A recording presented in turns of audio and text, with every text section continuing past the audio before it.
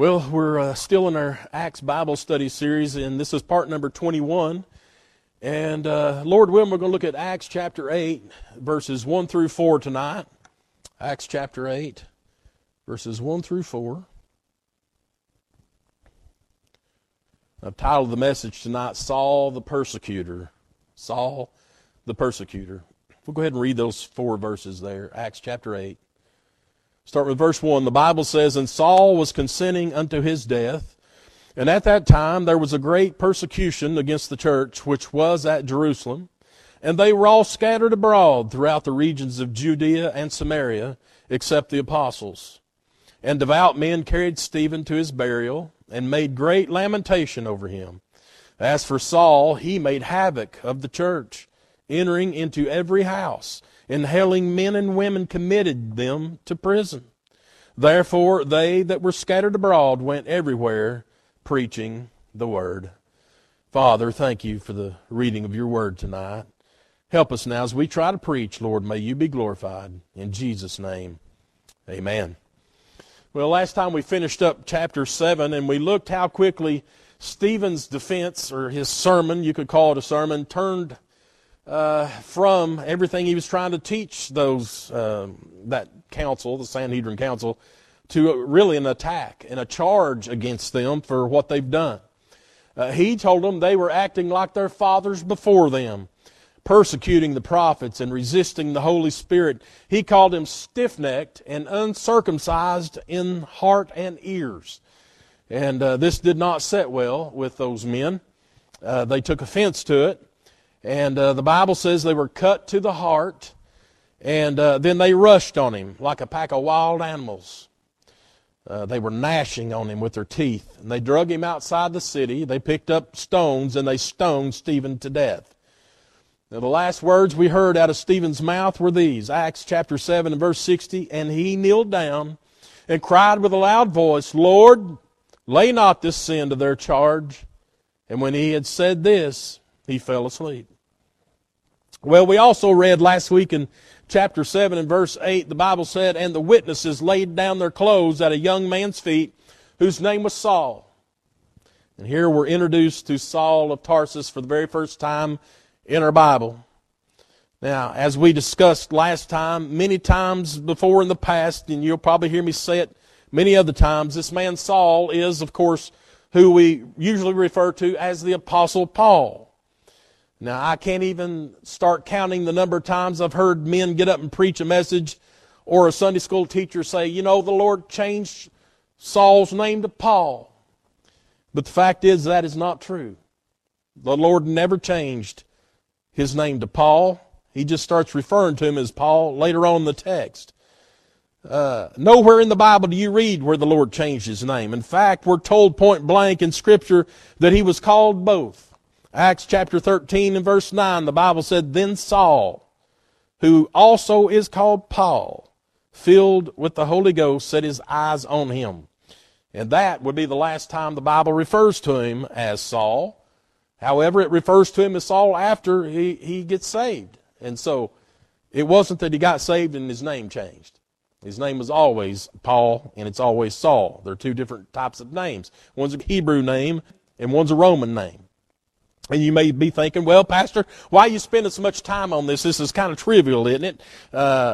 Listen, I believe every single word of the Bible is true, and I think that God put everything in here for a reason. I don't think we ought to take away from it, and I don't think we ought to add to it. I think we ought to preach what God says is in here. And first of all, I don't consider anything in the Bible trivial. I believe every single word of it. Second of all, God's not the author of confusion. Nowhere in the Bible is God confused, but men certainly are. When you start saying from behind the pulpit or a Sunday school lectern that God did this or God did that, and it's not in the Bible, like God changed Saul's name to Paul, you're adding something to God's Word. And we're cautioned not to do that in God's Word. Thirdly, his name never changed. His Hebrew name was the traditional Saul, was his Hebrew name. Probably named after King Saul, as most of those Hebrew boys were. His Roman name, however, is Paul, which means small in stature. Now, some believe that means Paul was a little guy. I don't know. Maybe he was. The important thing to remember here is that God ordained Paul to be a preacher unto the Gentiles. A preacher unto the Gentiles. So the Gentiles consisted mainly of who? Romans. They were not Jews. And so they would be familiar with the name Paul, and they would give him more recognition than they would some man named Saul. Because they hear Saul and they automatically think he's a Jew. And so he would be more accepted being identified as a Roman citizen with the name of Paul. Look back at verse 1 there in Acts chapter 8, verse 1, the first part of it. And Saul was consenting unto his death. The his is Stephen, of course, is who his is. Now, to be consenting unto something means that you're pleased with it and you agree with it. You wholeheartedly believe that it was the right thing to do, so he consented to it. You know, when you give somebody consent to do something, that means you agree to let them do what they want to do. Well, Paul agreed. This is what we ought to do. We ought to kill this guy. So Paul was very pleased about the death of Stephen. And he even mentions that fact over in Acts chapter 20 when he told what transpired between him and the Lord when the Lord called him there to be a preacher. And he was trying to explain why the brethren in Jerusalem would not accept him. And this is what he said, Acts 22 and 20. It says, and when the blood of the martyr Stephen was shed, I also was standing by and consenting unto his death, and kept the raiment of them that slew him. So Paul, when the Lord called him to preach, he had a lot of things against him. His fellow Jewish brothers were all against him. The disciples didn't want to accept him. They knew him as a persecutor, as a prosecutor. They knew him as a bad guy. And Paul even says so. He said, look, I was there when that Stephen was killed, and I agreed to it. I consented unto it, and I even held the clothes of them that did it. Second part of that verse 1 there, it says, and at that time there was a great persecution against the church, which was at Jerusalem. Well, obviously, based on the zeal that these men had after murdering Stephen, they're bloodthirsty now. And the Jews decided it was open game on Christians. They wanted to completely stomp out Christianity in the name of Jesus, once and for all. Do you know there's places like that right now in this world? Try to be a Christian in some of these places in the world. Go to North Korea and tell them you're a Christian. I was listening to Christian persecution news last night, talking about people in North Korea who was found to be Christians. They take your entire family and imprison you in prison camps. They do all kinds of things to you over there. And we know what they do, those Islamic, those Muslims and those extremists, how they cut their heads off because they're Christians. That's the kind of man that Paul was when it came to Christianity. He hated them. And so the Jews began persecuting Christians in Jerusalem, and that consisted of several things, probably arresting them, harassing them, beating them, threatening them. We know they cast them into prison and did things to them. And at that time, there were thousands of Christians there in Jerusalem. Remember, they'd all came together, and the Bible kept telling us that they had multiplied. There would be 3,000 saved and another 1,000, and they kept multiplying. And so there are several thousand Christians now in Jerusalem, and now the Jews are coming at them like they're fair game. And so what this did is, you look at the last part of verse 1, and they were all scattered abroad throughout the regions of Judea and Samaria, except the apostles. So it looks like the Jews have had great success, doesn't it? They managed to scatter the Christians all over the world. Well, I'm sure it looked like they had great success, but what they didn't realize was they were just spreading the gospel. They were spreading Christianity all over the country. They thought they destroyed the church that way. They thought if they stomp out all these Christians in Jerusalem, the name Jesus would not be mentioned again. We could finally shut those people up and get back to the way things used to be and not worry about it. Not so fast. They didn't realize was the church cannot be confined to a place. The church is everywhere. All they managed to do was make the church even bigger by spreading it all over Judea. Except there in verse 1, the last part says, except the apostles. Now, the Bible does not explain the reasons the apostles did not scatter. Perhaps it was because of their experience of dealing with this type of behavior already. and they understood that their work for the Lord was important. And so I believe they stayed behind to make sure that the church didn't get completely out of Jerusalem. And so we know that some of the men, James became the church father there in Jerusalem and such. And so the Lord's brother, James. And so the apostles didn't scatter at that time. They were determined not to let the church be defeated in Jerusalem. Look at that next verse, verse 2. And devout men carried Stephen to his burial and made great lamentation over him. We're not told who the devout men were that carried Stephen. It probably was not the apostles, because I believe the Bible would have told us that's who it was. It says devout men. So it could have been any good men. It might be religious men or very decent, upstanding men. But they've come and they've took the body of Stephen and take him to have a proper burial.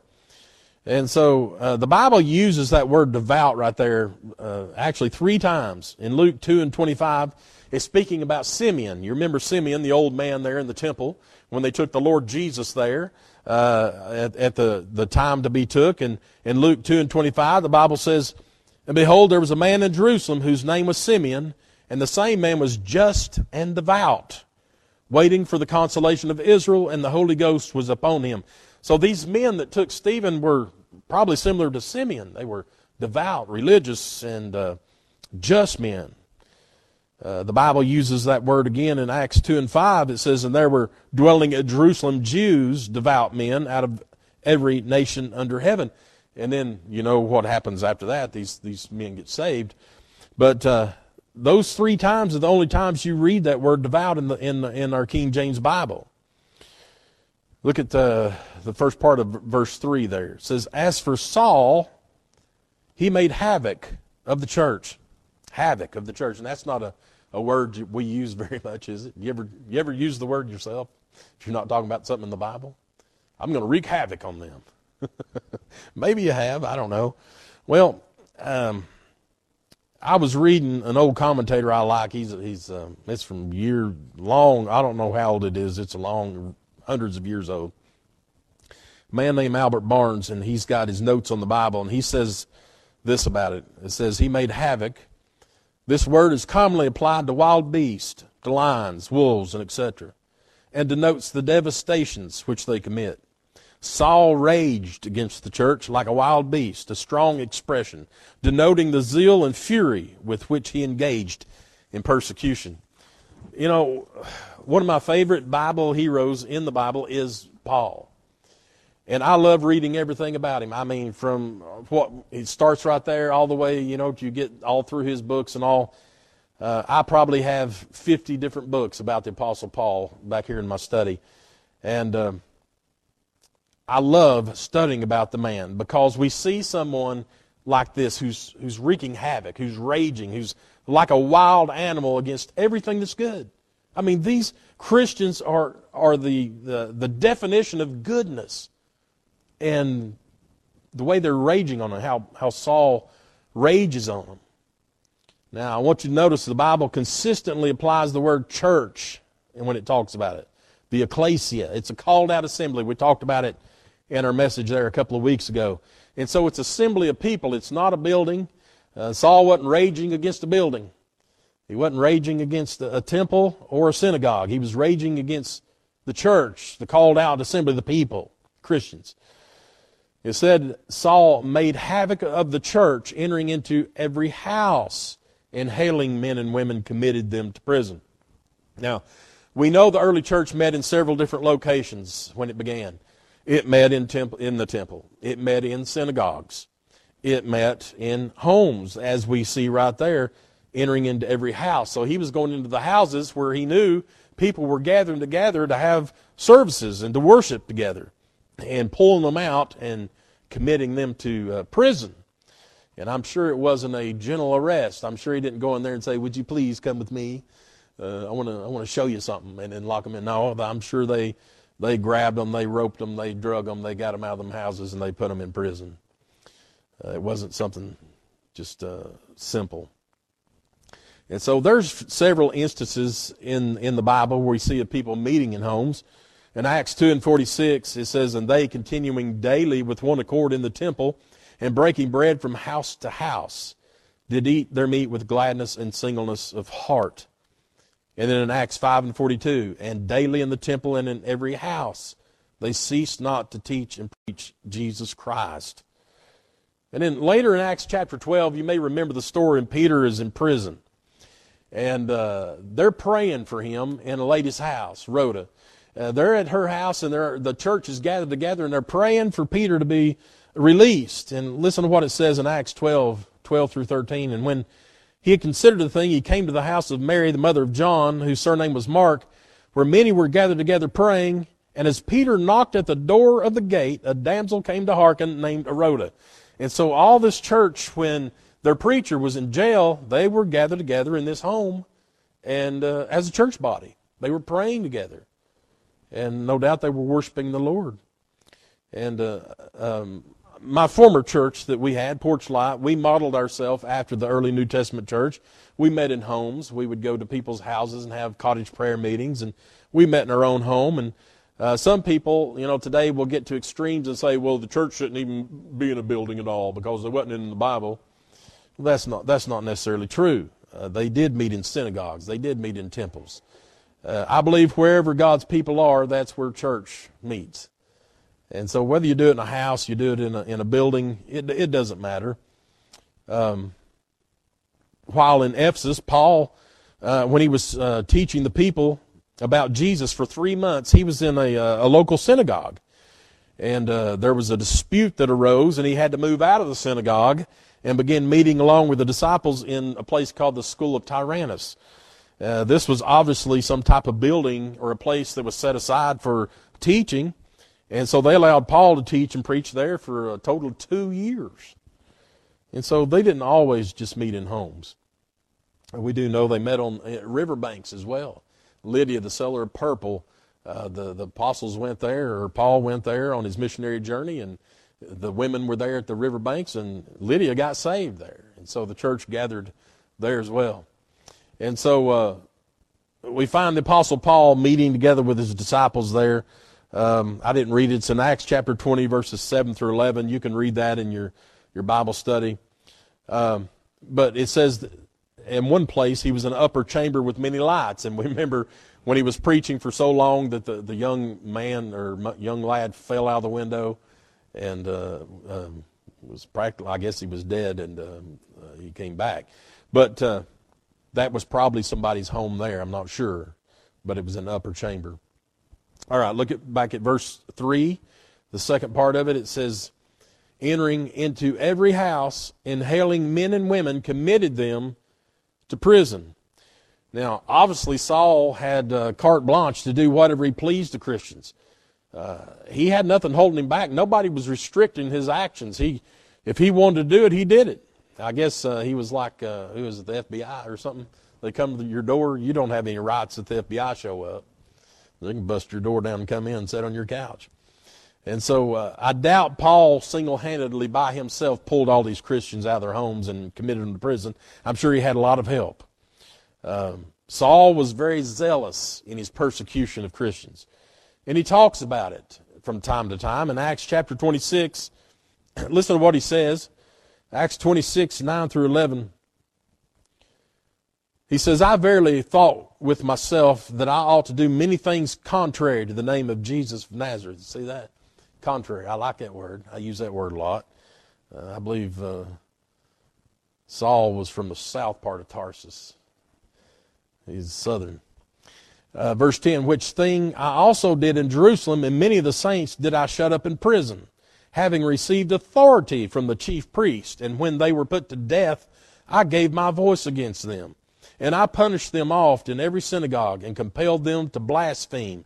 And being exceedingly mad against them, I persecuted them even unto strange cities." That wasn't no joke. I mean, Paul shows up at your house, or Saul, as they would know him. Saul shows up at your door, you better run, because you're not getting away. I mean, even when they were sentenced to death, Saul was happy about it. And even, it says, compelled them to blaspheme. And you know what they do to Christians over in those Muslim countries? Put them down there on the sand, tie their hands behind their back, sword right behind them, tell them they've got to deny Christ, accept Allah. They cut their heads off. Well, that's the kind of thing Saul did. He also mentions his zeal in his letter to the Galatians in Galatians 1:13 and 14. He said, "For you have heard of my conversation in time past in the Jews' religion, how that beyond measure I persecuted the church of God and wasted it, and profited in the Jews' religion above many my equals in mine own nation, being more exceedingly zealous of the traditions of my fathers." Paul's not bragging right there. What he's saying is, this is how bad I used to be. Guys, you can't believe it. After I got saved, I completely changed because I'm not the same guy I used to be. I used to do bad things. You heard about it. You've heard the conversations in time past. You know, I was the Jew of all Jews, and I persecuted the church beyond measure. There was nobody worse than me. So Saul of Tarsus was ruthless, and he was determined to destroy Christianity and would do anything to make that happen. Look at verse 4. "Therefore they that were scattered abroad went everywhere preaching the word." Well, we see the results in all of Saul's persecution of the church. It caused the gospel to be spread even further. Saul was responsible for the spreading of the gospel even before he was saved. He didn't know it, but he was. You know, we read this in the Bible, and sometimes we may glaze over it and think, well, you know, I know all the story of Paul and everything that happened and all that stuff like that. I don't think we realize just the amplitude of this and exactly how bad it was at that time. We have no idea what it's like to be persecuted in this country. Now, I know people hate Christians in this country. It don't take you long, get in a public place or start reading something that's been published or posted about Christianity, and you can see people come out, and they would do like Saul of Tarsus if they had the means. They would kill us. They would cut our heads off. They'd do anything to us because they hate Jesus that much. They hate us because they hate him, and they hate everything Christian. Listen, I want to read you, and we'll be finished. I'm going to read what Albert Barnes said concerning the scattering and preaching of the word. I thought it was pretty interesting. I want to share that with you. He says, "They were manifestly common Christians who were scattered by the persecution, and the meaning is that they communicated to their fellow men in conversation wherever they met them, and probably in the synagogues where all Jews had a right to speak, the glad tidings that the Messiah had come. It is not said that they set themselves up for public teachers or that they administered baptism or that they founded churches, but they proclaimed everywhere the news that a Savior had come. Their hearts were full of it. Out of the abundance of the heart the mouth speaks, and they made the truth known to all whom they met." We may learn from this, first of all, that persecution tends to promote the very thing which it would destroy. Secondly, that one of the best means to make Christians active and zealous is to persecute them. And that's a scary thought right there. Does it take us having to be persecuted before we're going to get up off our pew and take action? Does it take something like that? Does it take somebody cursing the name of Jesus in front of you for you even to speak up to them? Is that what it takes? Do we have to be persecuted before we ever stand for Christ? I'm afraid that's what it comes down to mostly these days. Thirdly, that it's right for all Christians to make known the truths of the gospel. When the heart is full, the lips will speak. And there's no more impropriety in their speaking of redemption than of anything else. Look, we can talk about ball games, we can talk about wrestling, we can talk about NASCAR, we can talk about everything to anybody. They don't care, they love to hear it. I love to talk about that stuff too. But once you start talking about Jesus, things change. People don't want to talk about Jesus. Go to your workplace. If there's people there like they are at my workplace, they don't want to hear about Jesus. They want to hear you talk about the Lord. They want to hear you talk about church. They want to hear about prayer. They want to hear about any of that stuff. But you go in and talk about the Super Bowl, they're all over that. They love that. Talk about Taylor Swift. Everybody talk about that. But to talk about Jesus, if like Albert Barnes said, when our heart's full, our lips will speak. Because what comes from our heart, what comes from our lips, comes from our heart. And fourthly, it should be the great object of all Christians to make the Savior known everywhere. By their lives, their conversation, and their pious exhortations and entreaties, they should beseech dying sinners to be reconciled to God. You know, I've had people tell me that they have family members or friends that are lost, and they don't want to say anything to them because they don't want to make them mad. They don't want to offend them. They don't want them, to cause some kind of split or anything like that. Friends, I tell you what, we've got to tell them. You can be somebody's good buddy and friend all day long, but when they have to stand before a righteous judge, when it comes time for them to close their eyes in death, they're going to go to one place, they're going to go to the other. And all these little petty things down here we worry about, I don't want somebody to get mad at me, somebody make fun of me for talking about Jesus. They won't be on the day of judgment. They won't be when they're cast into the lake of fire.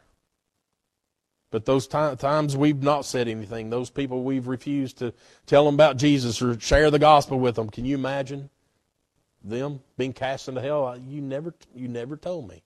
You never said anything to me. I'm going to hate to have to stand before the Lord and answer for everything that I've not done. But it should be our desire to let the world know about the Lord Jesus. If nothing else, you can tell people your testimony. And you may not have this big, long, drawn-out, wild testimony like some people have. I know some people's got just a miraculous testimony to share. And, I thank God for them. But I'd just soon hear somebody say, I was 5, 6 years old, and I realized I was a lost sinner bound for hell, and I came down and I trusted Jesus as my Savior, and I've been saved ever since. You're just as saved as that person that spent his whole life cussing and cursing and drinking and everything else, whatever they're doing, sinful activity, and then get saved. You're just as saved as they are. And so all of our testimonies are the same. We were a lost sinner, bound for hell, believed in the Lord Jesus and what he did for me, and I received him as my Savior, and he saved me. Oh, it's as simple as that. Simple as that. All right, I know it's not been very long tonight, but we'll stop right there.